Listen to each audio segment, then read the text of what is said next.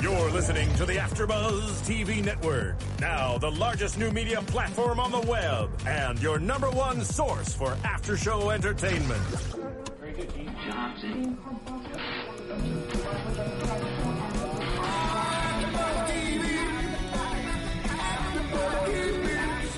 The AfterBuzz Studios in Los Angeles, California. Presented by Maria Menounos and Bing.com and streaming live thanks to Akamai Technologies. This is AfterBuzz TV's Scandal After Show.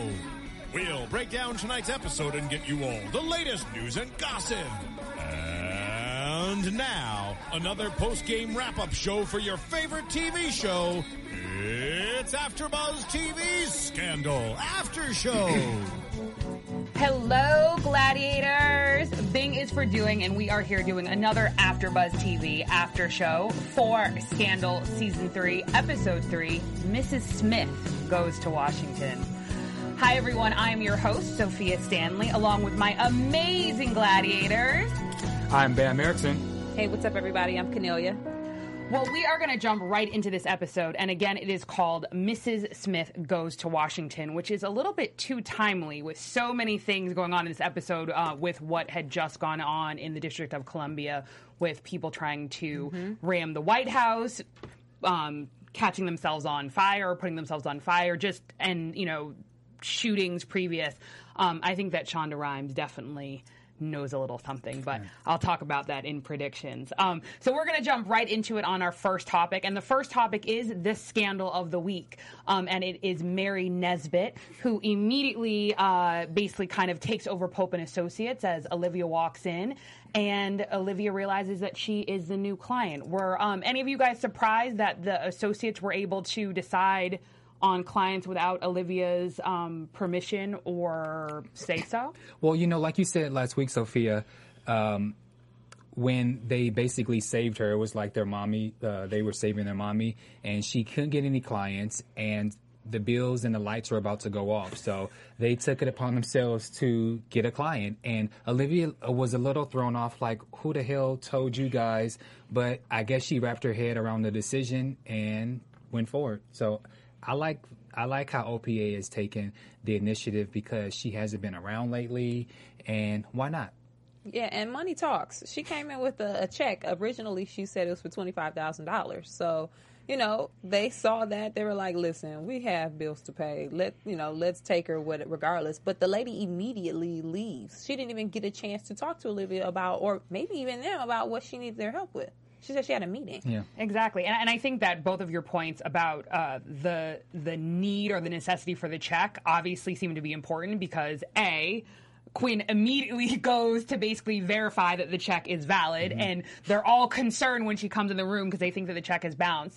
And that's when she informed them that the name on the check is actually Chris Lawrence. And, she, as she has now been trained to do, as she is a little huck, realized that he had been killed in an FBI raid and that the exact amount of the check was a little bit weird. It was $27,870, which was what Mary Nesbitt had in her account. So it basically means that she cleared out her account to do whatever it is she needed them to do, which they were at this point still unaware of. But also, Quinn gets on some people's nerves about the boldness and some of the things that she does, but she hit the mark this time. Although she takes things, she takes initiatives without asking, she hit it on the nail. It was appropriate for her to go into this new Quinn that people don't like. Well, that wasn't really my issue with Quinn doing her job. My thing was Quinn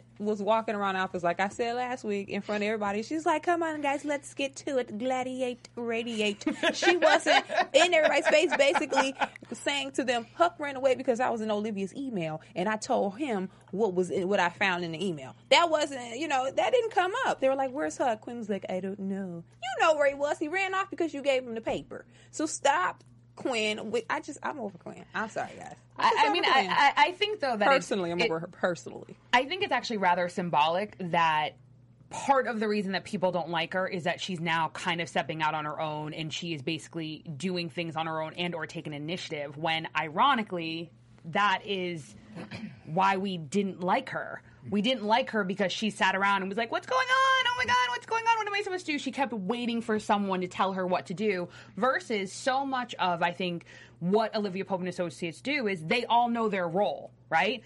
Huck was the hacker. Abby is the one who always goes and either flirts and or cuts someone down to get information. And Harrison is the fast talker. Now that Huck seems to be, we're not so sure, again, Quinn is mini Huck, and I think that's exactly what she did, which was verifying basically the finances for the client, because without that, there is no client. And that basically is what allowed everything to unravel. And something else that I want to say, last year, Quinn didn't have anything to do. She was always sitting around. And I'm just going to compare Quinn and Melly just for a second. When you allow a woman, particularly a bright, intelligent woman, to sit around and do nothing, and you don't allow her to use their intelligence, that's the wrong kind of woman to just let them not use their worth. And Melia has already proven, don't treat me like I'm somebody, because when I'm sitting alone and I'm bored, that's when I'm going to get your ass. And it's the same thing with Quinn. Yeah. So it's like we didn't like her. She was sitting around. They didn't give her a job. Okay, now Huck was the only one. They were dissing her. Especially Abby was making all kind of comments, calling her by her first name. Huck didn't particularly gravitate to her, but Huck was just there.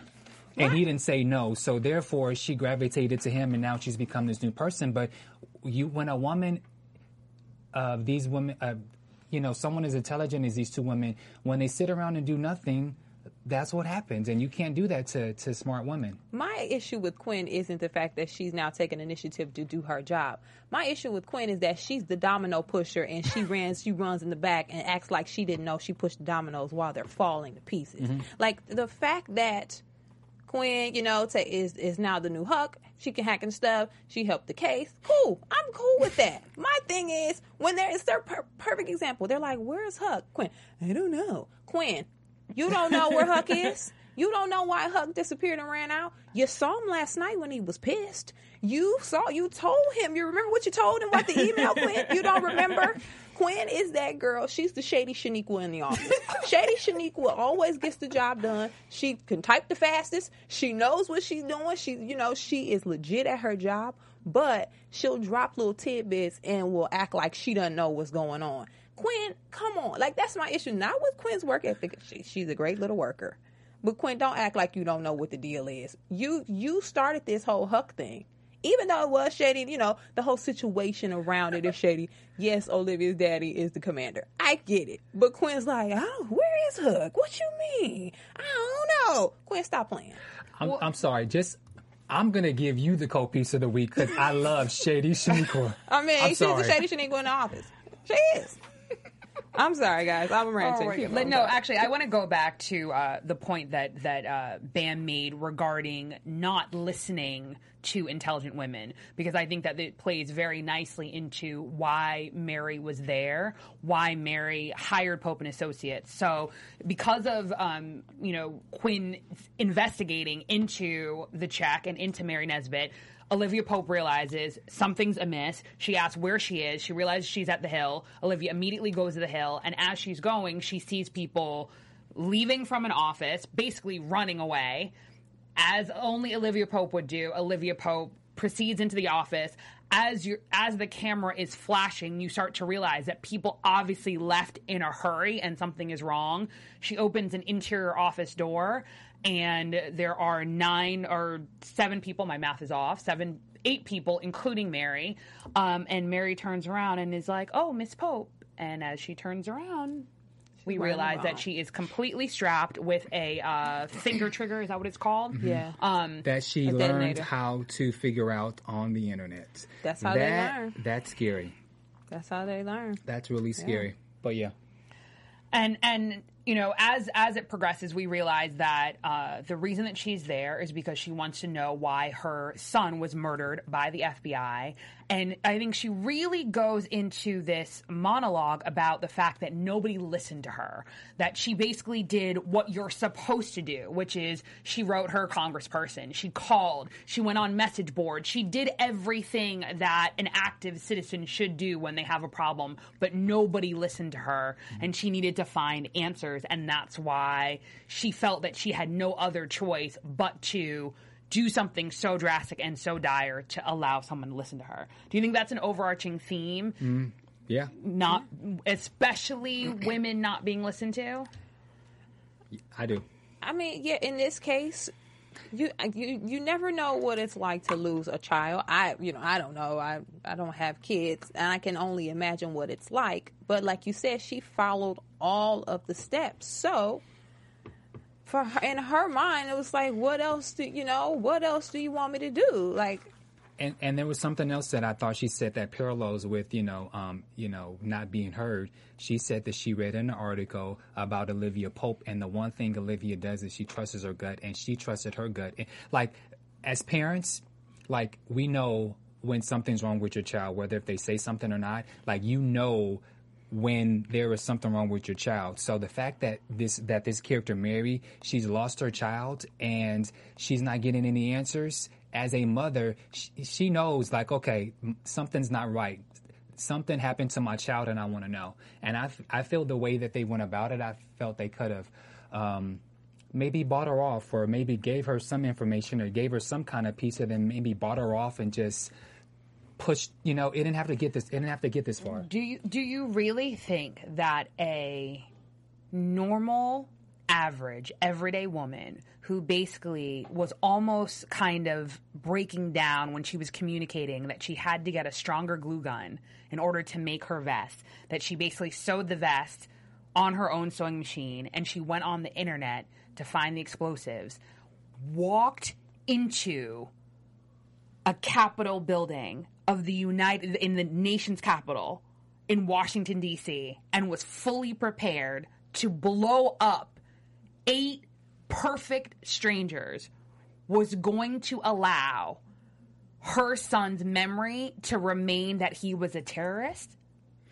I mean, as soon as I said that, I was like, "Oh, that's a stupid. I shouldn't say." No, I mean it's valid, but I think you're thinking about the gravity of the situation. But thank you for calling me out, because once I said it, I was like, "Hell, I wouldn't do that." Yeah. Right, and I actually love how they did it, because I think that, again, Olivia walks right into the situation, and for all intents and purposes, Olivia is still treating this woman as if she's a client, number one. Number two, when the FBI calls, Mary basically wants Olivia to negotiate, and in essence, that's exactly what Olivia did. She negotiated, and even when she felt that the actual FBI negotiator was not doing his job, and to me was being disrespectful, because I don't know if anyone else caught it, but when he said that broad with a vest, yeah, why was that relevant? Like, that use of terminology definitely showed that he didn't respect her, and the reason he didn't respect her was somewhat to do with her gender, since broad is a gender-specific adjective or whatever. My grammar is going to be off in what it is. Anyways,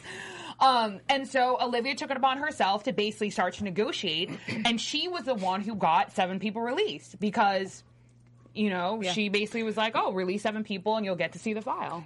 I mean, Ernie Hudson, that's his real name. Ernie Hudson, he was out of line for calling her broad. Olivia was also out of line for taking the initiative, because, again, if that didn't go her way, then it could have, like, they were both wrong. But I'm glad Olivia, in this instance, did go against what he said and got the 6 people at least released. But I'm just saying she shouldn't have done that. That's very risky. Yeah, it was risky. But on the flip side, if she wasn't there, that lady would have blew them up within 10 minutes. Because the senator didn't know what the hell to do. He was in there like, he just was clueless and useless. The other people were going to be panicking. Nobody really knew how to handle the situation. The dude on the phone didn't even know how to handle it, and he was one of the terrorist specialist guys. Like, everybody seemed aloof. Pretty much except Olivia. She was the only one with contacts. She was the one making calls. The guys on the phone weren't on the phone with nobody. She kind of needed to be there, but it was irresponsible of her to just follow that lady there. That was very impulsive. It was, because if someone walks into your office and they say, I want you to take me on as a client, here's some money, I'll be back, I have a meeting. Naturally, you don't know this client. You've never met her. She didn't call you ahead of time. Nobody knows this lady. you don't just say, "Oh shoot, let me follow where she said she was going. Let me go as well." You wait for her to get back. You stay at the office, do your research like they were doing, and you wait. But she just got out and immediately followed her. That was a little weird. But I think that ironically, it shows that David has a point when he says she's an adrenaline junkie. Mm-hmm. That there's obviously something that she feeds off of, and I think that leads very nicely into when she finally has a conversation with the one person. Well, let me actually back up. So everyone now is aware of this situation. It escalates to the highest levels, i.e., the President of the United States of America. They ask the President basically if they have the shot. If the snipers have a shot, can they kill her? They run through the scenario and basically determine, ideally if her hand is not on the trigger, that would be better because she still could potentially push the button and then it would be not a good situation. Mm-hmm. He gives the go-ahead, and as he's basically giving the go-ahead and the snipers are getting, situated, Harrison is on the ground. Harrison's communicating with Olivia. Mary also hears something is going on, is starting to panic, and go ahead. And Mary's mistake, which that was the one mistake when she heard the footsteps of people coming up the stairs. She should have never went to the window because you're visible. And I mean, she had to have seen a negotiator with Sam Jackson. Come on, you would think. But I think the funny thing is, again, I think it's human instinct, and it shows that at the end of the day, she wasn't a trained operative. She was simply a mother. Pushed to the brink. And then, we all knew on some senses that it was coming because obviously they were basically going to shoot her because they had the shot. The President Fitz gives the go-ahead to take the shot. Olivia realizes that they're going to take the shot because Olivia's probably been in this situation before, and she puts herself in front of the window. And so President was not having... But did y'all low-key see her pose in the window, though? Like, she shook her hair. She shook her blowout a little bit in the wind. Like, Olivia, come on. She had to have her moment. She did. Yeah. She had to have her moment. Threw her hair back and had her suit. Like, but let's talk about, though, the conversation with the President and how he basically spoke to her and he informed her, basically, fast forward a little bit. David figures out what's what. We'll actually touch upon that a little bit later if we have time. And basically, the President has a conversation with her and basically informs her of the truth behind why her son was killed. Did that surprise anybody? No, it did not surprise me, especially after the information that was revealed, and plus when that girl gave Harrison the information, which wound up being fake. I was not surprised that the information was given to her because Fitz is someone who, it was Olivia, and Fitz was the right person to give that information to because she's going to listen to him. And I wasn't surprised, even taking it back about the Harrison thing. Think about it. If this were a real terrorist situation and Olivia Pope was up there negotiating and she was the only contact person, real FBI or real agents wouldn't go to Harrison and give him the information. I think something's going to play out to that maybe later on. Like, to me, that Scream setup, it was like, tell his homeboy that this is what the story really is so he can call Olivia. In a real legit situation, I don't see them looping Harrison in. He was just standing on the sideline. They know, they might know that he's working with them, but technically he was just the homeboy. That's like telling me. Yeah. Let's talk about that on Twitter a little bit further, but what do you think about towards the end, once the President basically had a moment and was extremely presidential and explained to her that not only was basically Mary's son not a terrorist, but that he was a hero, that he was undercover working for the CIA, that he basically was a recruiter for the CIA and had actually recruited 57 other CIA agents to infiltrate Al-Qaeda, and that basically Olivia had to not tell Mary because 57 lives of 57 heroes dependent upon her not telling her. That was a lot of information for Liv to soak up and make a decision really quick, but she somewhat annoyed me when she went into the whole, no!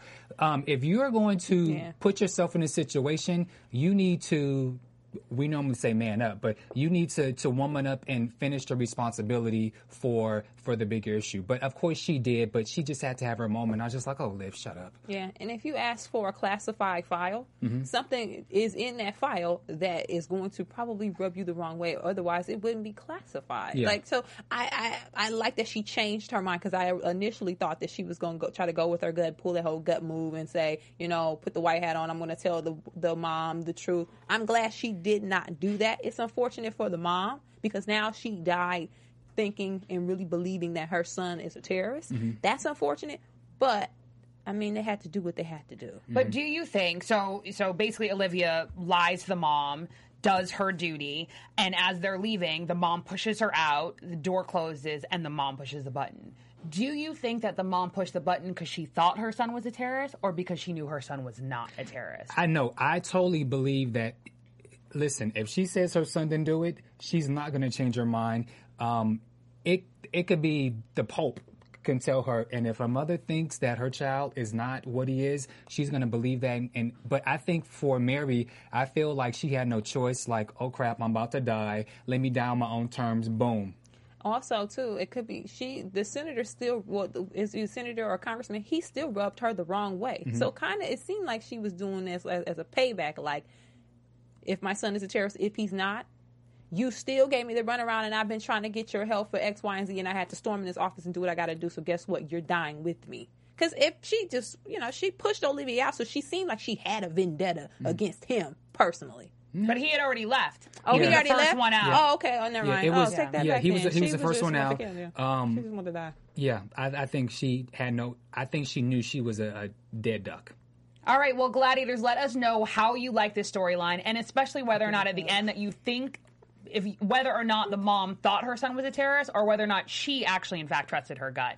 All right, we are going to move on. Go ahead. What I think is, iTunes, right? Of course. Yeah. Yes. So you guys, make sure you guys go to iTunes and continue to keep us number one in the top 10. And thank you so much for all the downloads that you guys do. But just go to iTunes, download, rate, leave a comment, share, tell a friend, because it really helps us here at AfterBuzz TV. So again, iTunes, download, rate, and comments, and keep us number one, because we love it. All right, we are going to jump into what I and my fellow gladiators like to call the aftermath of Rowan. And basically, in essence, it starts with a White House tour. Someone who is part of the White House tour, a visitor, steps aside. Secret Service realizes there's a problem. They call for help. He is running towards the Oval Office. They tackle him, and he immediately says, I have to speak to the president, and it's about Operation Remington. What did you guys think of that opening? At first, when he was running, I thought it was going to be another situation where somebody tried to assassinate him. Obviously, you don't think somebody is rushing the White House just to have a conversation in the White House, with their homeboy. You don't think that's the case. But when they said Remington, I automatically assumed, like always, Cyrus is going to be involved. Daddy, they call him Big Daddy Pope online, right? Big Daddy Pope is going to be involved, and it's going to end all bad. There's nothing. I didn't see any light at the end of that tunnel at all. Me neither. Were you surprised when the Secret Service apprised Cyrus of what happened, and Cyrus said, "Let him go"? No, I wasn't. Now that I think, right then, I didn't know what to feel, but Cyrus kind of had to, because Rowan already. Roman gave him the classified information. It seemed like he had to. Like, Roman probably would have killed him. Weren't you a little... See, I was actually a little shocked. And the reason that I was shocked was, even though Rowan seems like the only person that Cyrus is afraid of, wouldn't you have sent your own people to the guy? So someone that you have no idea who this person is, or you do have an idea who the person is, was able to gain access not only to the White House, but at least to the lobby of the Oval Office to potentially do something to the president, and is screaming about Operation Remington, which seems like it has the potential to be bigger than Citron, which almost brought down the presidency and the Republic, and Cyrus is just kind of like, let him go? What if Operation Remington is something that Cyrus is siding with Rowan on? Yeah, like he has no choice. Maybe it's something to the extent where he's like, no, don't let him talk to Fitz. We don't know what it is. It could be that bad or that shady of a deal where Cyrus is looking at Fitz with the side eye and now is on Team Rowan about Operation Remington. I don't know. Yeah, I definitely think, something between Cyrus and Big Daddy Pope. There's more to the story, and they're around the same age, so I think there's a huge backstory with those two. But Cyrus totally plays it cool with him versus anyone else. Okay. So the crisis is averted. The president has to go into a bunker with Mellie. That luckily kind of rectifies itself. And then we start to realize that obviously not only is Operation Remington more of a situation than we thought, but that Rowan has a hand in more things. And we realize that Huck is following Rowan. That this is Huck's new mission in life. I wasn't expecting, when I said last week that I thought Huck was going to go away for a while, I thought he was just going to go to, the National Mall and sit with a loaf of bread and feed pigeons while he reflects on, his sketchy past. I didn't think he was going to be tailing Rowan with the intent to kill him. I didn't think the whole mall and the pigeons, but I didn't think anything. I didn't think that he was going away. That was the first thing, but I'm not surprised because, again, the man has been lied to, all of the hell that he's been through, and he's fed up. Yeah. So I agree with that. I actually said it from last week that I knew that was exactly what Huck was going to do, was going to try to kill Rowan. I actually, though, agree with Rowan's assessment that Huck is rusty. Because to me, did you really need to tail him? I'm being serious. If you're going to shoot him potentially on a sidewalk or somewhere in the suburbs of Washington, D.C. at some guy's trailer, shoot him in his house. No, seriously. You don't need to do this whole tailing thing. You know exactly where he lives. You know where he's going to be. Go in the middle of the night, go in his house, and shoot him. Huck is really rusty. Something when Huck finally confronted Big Daddy Pope says, "Glad that you finally had the courage to say hello." I have to give it to Pope. He is one cocky son of a bitch. He is.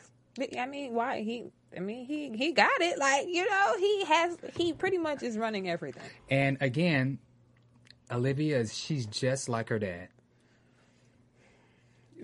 Carry that out for me one more time. Okay, just carry it out a little bit further. Meaning, he's ballsy. When Huck came up to him, "I'm glad you finally had the courage to say hello," as if he already knew that he was coming for him because he knew that the information was revealed. And then just look at Olivia and how she demands certain things when she was with Huck. What did she tell Huck? She was, after all what you did to Huck. Yeah, you totally look at me. Yes, and her famous. She's just like her dad. That's what I mean. As far as when they want answers, you better give it to them. What I want to know is more of the backstory of B613. Because to me, it must be some high-level programming for Rowan's voice to obviously trigger something. Because before now, let's think about it. Huck didn't know who Rowan was. He didn't even know his face. It's not like think about it, or else when he saw him at Pope & Associates, he would have been like, oh, that's a B613 guy. He would have known he was the command. But for him to, at the trailer, for him by just saying, "You're rusty, I left something inside for you," is it just the fact that he knew that he was going to get to kill someone? That, to me, is a little bit too obvious. I'm going to go, and again, sorry, me and my conspiracy theories, it has to be something about some audio or audible trigger in the fact that Rowan has that type of control over Huck. For Huck not to kill him? The only thing I can remember audio-related with them. Remember when they had the assassins all in the office and when Huck had that little monologue or piece of the show where he said they listen to their radio every day or something to see if they have an order or are supposed to be somewhere. That's the only thing I recalled, hearing anything about an audio. But the question is, when Rowan was in the office before Olivia got there, it wasn't a voice thing there either. That's a very good point. So it seems like it was just the control of the situation. Not necessarily a voice, but knowing this is the commander. There's a job for me. You know what I mean? It was weird. He definitely, though, had him shook.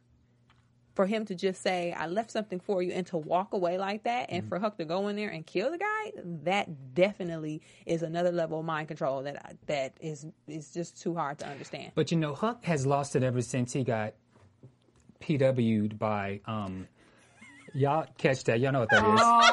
OMG. By what's her name? Crazy, what's the girl? See what Becky, happens when... Yeah. was it Becky? What's the girl's? Becky. Becky. Yeah. He's been off of his game ever since, he got a little Cocaine girl. taste. PW. I can't. Oh with my you, man. goodness, you guys. Oh, Lord. Okay, fair enough.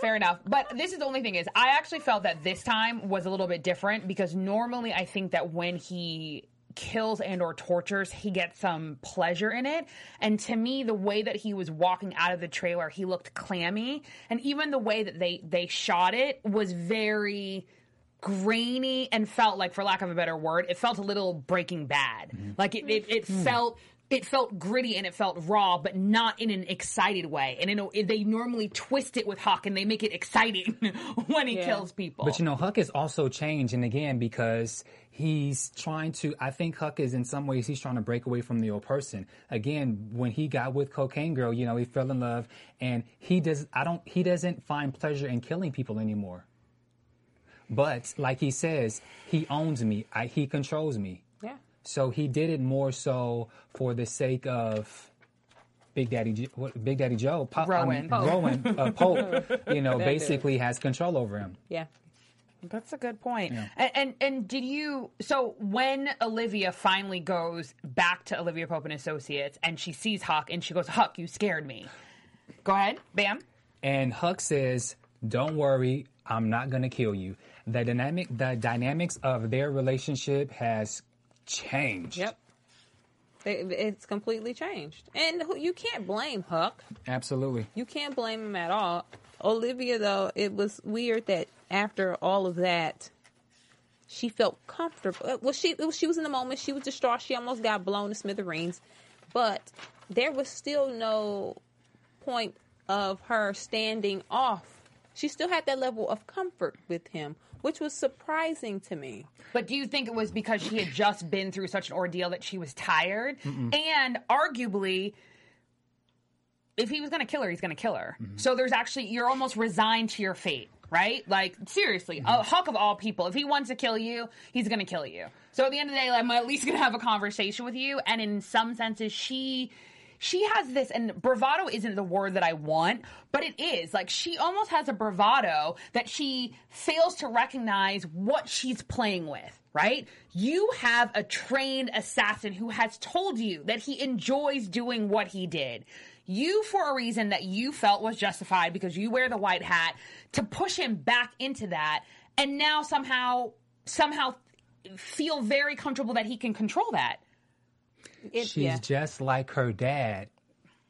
Look at all the things that she's done to David. She walks in there high and mighty with her gloves on, and she wants answers or she wants David's help, and she's Olivia. She doesn't care. She's just like her dad. I mean, I'm not saying that's a bad thing. I'm just saying she get it from her daddy. But Dad knows that Huck can't control himself, and he uses that to his advantage.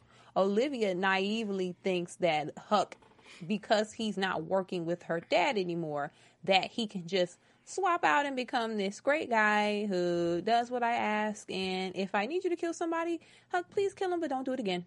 Like, you know what I mean? It seems like she has her blinders on when it comes to pushing people to their limit. I completely agree with what Cornelia is saying, and I think that was evidenced by the way in which she cradled him. She was cradling herself at the same time. I think she really, and sorry about this, guys, I'm going to have to keep going with the conspiracy theory. To me, there's something in Olivia's backstory with her father that I think is going to blow our mind, because I still contend that he has a hand in everything, number one. Number two, the old motto that we used to say before, all roads lead to Fitz. If all roads lead to Fitz, that means somehow how Olivia's positioning must be perfectly aligned by Rowan. Because it's only towards the end when their affair was actually somehow going to affect the presidency that he stepped in. Yeah. He's always been aware of it. And so if he's always been aware of it and he's always been aware of Remington, then based on what the intruder from the White House said, Fitz being president was set up from way back. That's why whatever happened at Remington had to happen, because Fitz had to be president. And if it was set up from way back, what happened in Defiance? But even before that, sorry, I'm going to jump on you. Before that, also don't forget, if just like Bam said, if there's a backstory with Cyrus and Rowan, it's Cyrus who brought in Olivia. And it could be Dad, who, when Olivia finally made the decision, remember in season 2 when she, at the moment she was outside and Cyrus was, talking to her, there maybe could have been a conversation or a phone conversation. Like maybe there was the conversation with, no, it couldn't be because they were strange. I was going to try and correlate. Rowan could have called Cyrus. Yeah. And said, he better win this election. You never know. Yeah. I definitely agree with you, Sophia, when you say, Rowan has some backstory and control over Olivia, because even when she was drinking the wine with Jake on the couch, she said he controls everything. He controls you, and he still controls me. So it's not just about your dad and grounding you when you do something bad. There's something that, like you said, we don't know that hopefully we find out sooner or later, because it's a little weird. No, I completely agree. Well, let's go to my second favorite half of the triangle of Mellie, Fitz, and Olivia. What do we feel about Mellie and Fitz's dynamic and kind of I would say they were really speaking extremely clearly to one another about how they feel about each other in the aftermath of this affair being public information. Well, wow. They can't stand each other. The way they were telling each other to shut up, I was like, wow. But it's always like one episode Mellie is on top, and then another episode Fitz is on top. Yeah, Mellie with the whole with that liquor that they was drinking, Hooch. Moonshine. It's basically moonshine. She got his ass. She got him this time. Yeah. Well, I mean, does anyone have the quote? Because, I mean, her biblical references to the fact that when she said today was a good day, and he basically was like, oh, I thought this would be your worst nightmare. I thought you'd be happy. Basically, it would be a good day if Olivia had died. And she goes, no, because then you basically would have taken what? Every piece of wood, every coffin, every nail to build a cross to put up your Saint Olivia. He would, too. Yeah, and if your whore died, then I lose. Yeah, she said, I'd lose our war. So she is really knowing they're in it. They're fighting in it. She also said, as long as she's alive, I'm happy. She's your... I cannot complete with your... is that what you're going to do? She said, she's your Achilles heel. The strings I pull to make my puppet dance. My puppet husband dance. So Mellie, I said this before. I think maybe it was last week. Mellie always has a plan. You can either get on the train with her or let it pass you by and let it leave the station. Mellie has it mapped out. She knows exactly what she's going to do in regards to Fitz and Olivia. But again, something that Olivia said to Cyrus when Cyrus was in the doghouse, Olivia says that Mellie is her own. I think Mellie is her own worst enemy. Mellie always has good plans, but she always screws it up, or something always doesn't go her way. So she has a plan, but between Cyrus, Fitz, and Olivia, she always tends to lose, or she always tends to fall a step back. Her plan always somewhat backfires. And I know why. Why? There's a theory, and I think we've talked about it here, that the opposite of love is indifference, not hate, right? Mm-hmm. So she loves him. Like, even it's the whole concept, and I know I may get flack for this, but do you remember, I think it was when Olivia and Fitz were having the conversation, and he was like, I hate you, and she was like, I hate you too? That's like love talk. Like, when you hate someone with that much passion that you still want to fight, there's something there. Or you walk away. And you would actually be at peace with it. They wouldn't talk to each other. They would go through the motions. They decided on this plan. They would go and they would do the press, and it wouldn't be a big deal. Do you know what I mean? The fact that they literally, detest one another, there's something there. And I think it's more from Mellie than we give credit. I think that a lot of her bravado and her facade is because she actually has feelings. And I think that's where she messes up, number one. Number two, and I just thought about this, both Olivia and Fitz come from what I consider to be prep school backgrounds, right? So, and this is going to be out there. Prep school backgrounds, it's like you almost follow the rules, right? Today we realize that Mellie's dad makes hooch, right? Makes moonshine. And that Fitz called her daddy a hillbilly. I think they underestimate her. Because the difference with Mellie is Mellie has two sides, right? Because Mellie has the quote-unquote pedigree, but technically she can get down dirty with you. And I really think that dialogue and the way that basically she was like, oh, here, have some hooch. You think you drink that brown liquor? You don't got nothing on this. You can't even drink it, number one. Number two, she told him, basically, I will always control you as long as Olivia's alive, and then left him in the room and turned the lights off. Mellie has her own, I think she has a dynamic that I think she's still feeling it out. And that's the difference with her, is at the end of the day, I don't really think she's afraid of anything, because technically now her worst fear has now been realized. She's already admitted to an affair. There's actually a person with that affair. She's golden. And I do agree. Of course she loves him. It's just, I think what hurts her most is that the man she loves does not love her back. Or could it be what hurts her the most is that she's not winning? Could it be the man that loves her doesn't love her back? But when it comes to the battle, sometimes you ever been in a relationship with somebody and after a while you kind of over it, but it's just about winning them over. Like, it's about like you feeling like you actually can wave the flag of defeat or of accomplishment, like you did something. It seems like Mellie, she loves him, but I think she just wants to outlast Olivia. I agree, but ironically, from a strategic perspective, it's actually very easy to make her win. Give her a platform. Yeah. She's told you. She's like, give me a war, give me the FBI, give me something. If he gave her something, what does it say? Success is the best revenge. Oh, yeah. If she was happy, she wouldn't be worried about them. She's worried about them because she realizes she's given up all of this and is going to get nothing in return, and he might get the girl. No bueno. Yeah. Do you think Fitz isn't giving her a platform because she might outshine him? Damn, that's a good question. I don't know why he won't give her a platform. Because I think he's way more spiteful than we give him credit. Because he could give her a platform. It won't hurt. Every first lady has a platform. I think it would only help him. If we think strategically, it would only, on some senses, make them a power couple and only make him look that much better, especially given the fact that it would take away some of the shine of him being a chauvinistic person who puts his you-know-what anywhere.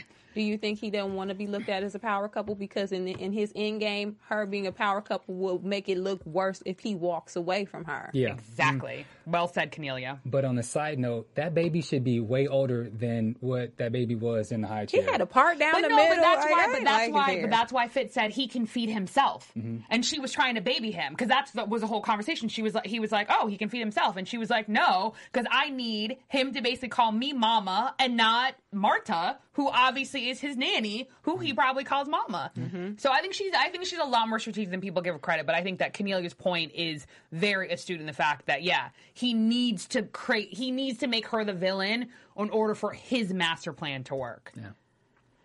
And that is it.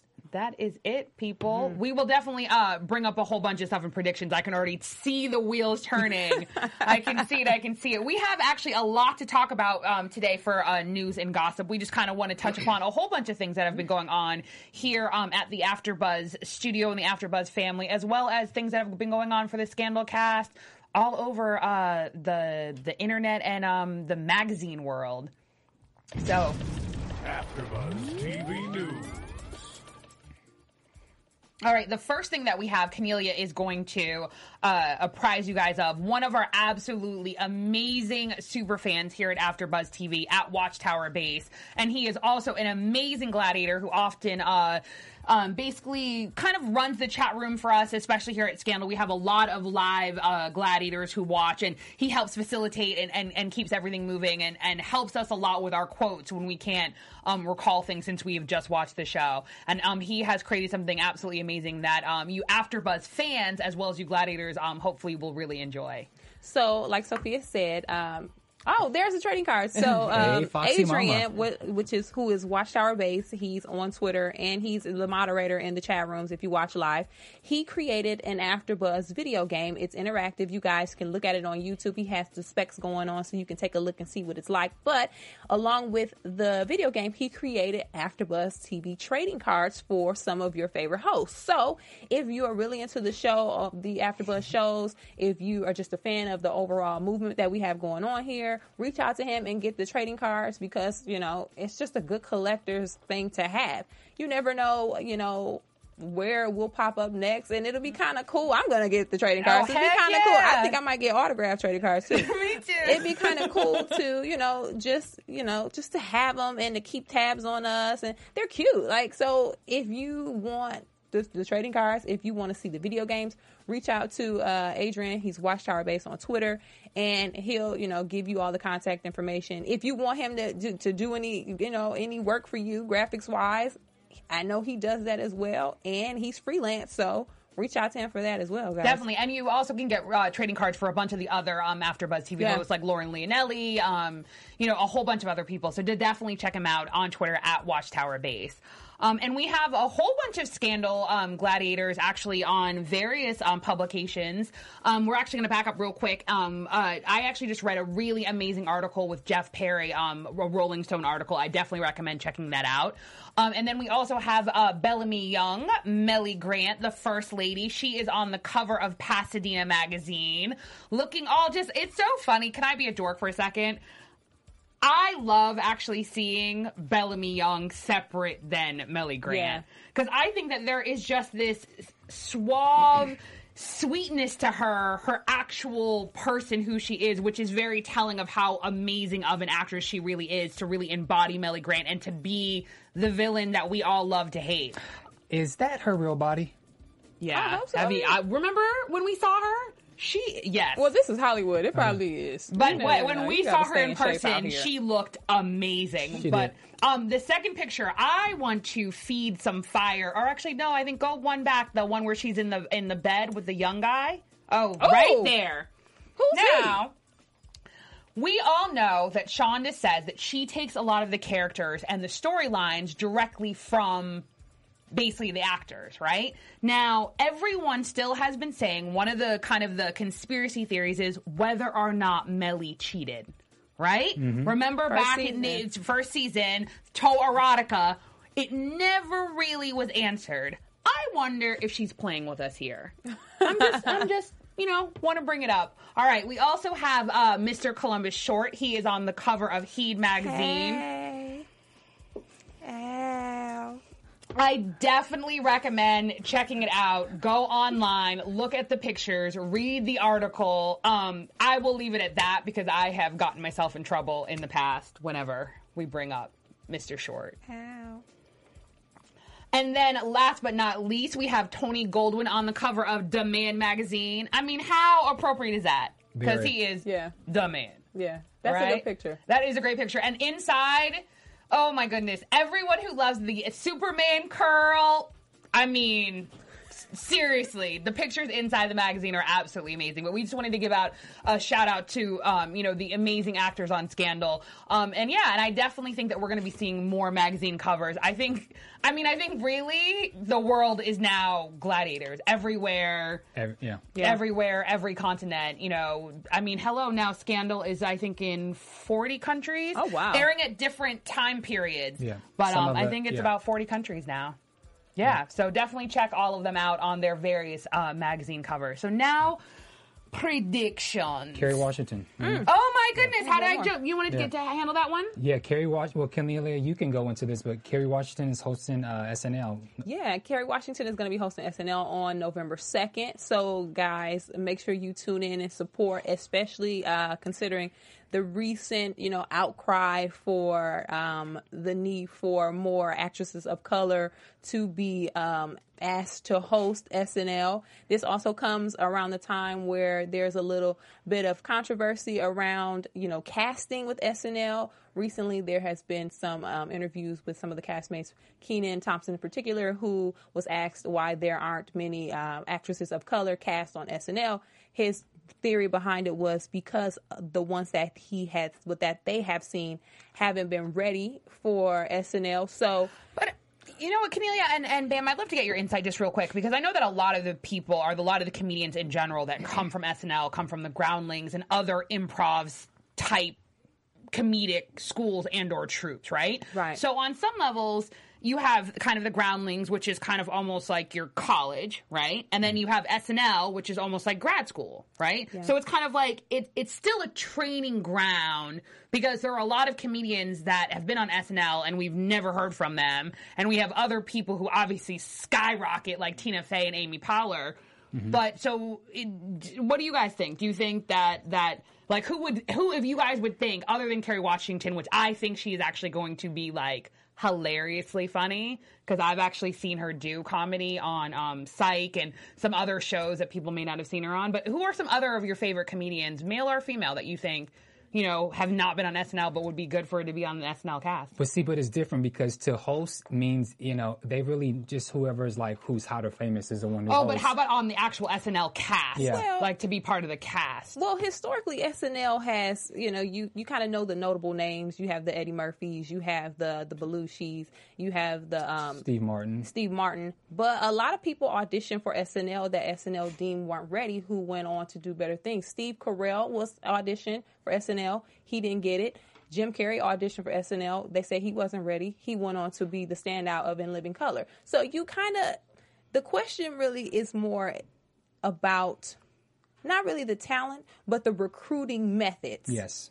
Especially in the age of YouTube, you have, you know, different outlets of media. You don't necessarily even have to be a standout at UCB, Second City, or the Groundlings anymore. You can pretty much have your own movement and do it that way. But what I think I know a lot of people who audition all the time who I feel are ready. Hopefully they kind of fill that void, because there's a presence that, you know, is missing on SNL that I think would be outstanding. I have a couple friends that I want to see on there personally, but we'll see, you know. Okay, well, listen, Gladiators, I have a task for you. Normally on Thursdays, we like to shut down Twitter.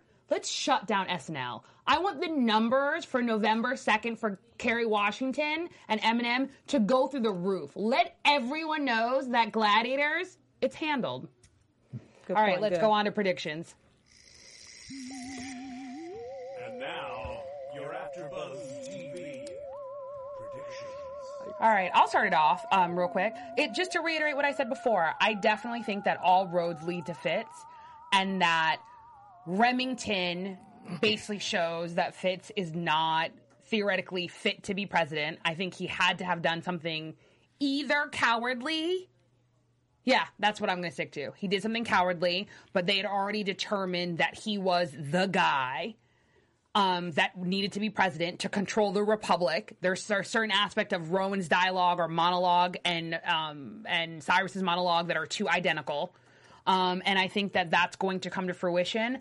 And that's all I got so far. Go ahead. I'm predicting more on the romance side. Now that Jake is back and he's pretty much living with Olivia Pope, I now see the tables turning and Jake building an actual relationship with Olivia. It might take some time, but she seems to be in a vulnerable state, not using that as an excuse, but she obviously had a connection with Jake last time he was in her life, and now he's back. So it's kind of like the second chance. Mm-hmm. I think Fitz, when he let Jake, when he did what he did to get Jake free, I think he kind of bit himself in the ass, because now he's going to be fighting Jake for his girlfriend for real. Where is James? He's still knocked out from that tranquilizer. So where's James? And then it was a coincidence, or is it a coincidence that Mary and the guy who had the information about Remington, this all happened at the same time, and I wonder if the two correlate with each other. And then Huck, it's been mentioned before where when he's had conversations with Olivia, sometimes she always tells him, you know, your heart. Cyrus. When Cyrus, he yells a lot, and he always seems like he's on the brink of a heart attack. And Olivia in season 2 has mentioned, watch your heart. I'm wondering between him trying to intervene between he and Melly and Fitz, and with this whole thing with Remington, like he's just yelling out of control. And I'm wondering if there's going to be something that's going to what's the word I'm looking for? Trigger. Something that's going to trigger his heart, because he looks like he's always on the verge of a heart attack. So that's my prediction. Not. All right. That was our after show. We hope that you enjoyed it. Where can everyone find you guys? You can find me at Canelia on Facebook, Instagram, and Twitter. I'll also be at Flappers Comedy Club on Monday, 7:30. Come through. Check on my Twitter for ticket information. And you can find me on Twitter and Instagram at Bam Erickson. And, And you can find me on Twitter at Sophia Stanley. And you can see us right here, same time, same place, next week for Scandal, AfterBuzz TV After Show.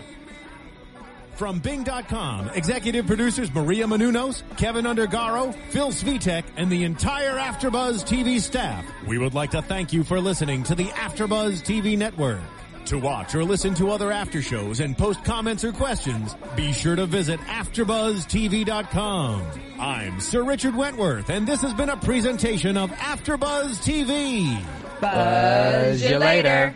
The views expressed herein are those of the hosts only and do not necessarily reflect the views of AfterBuzz TV or its owners or principals.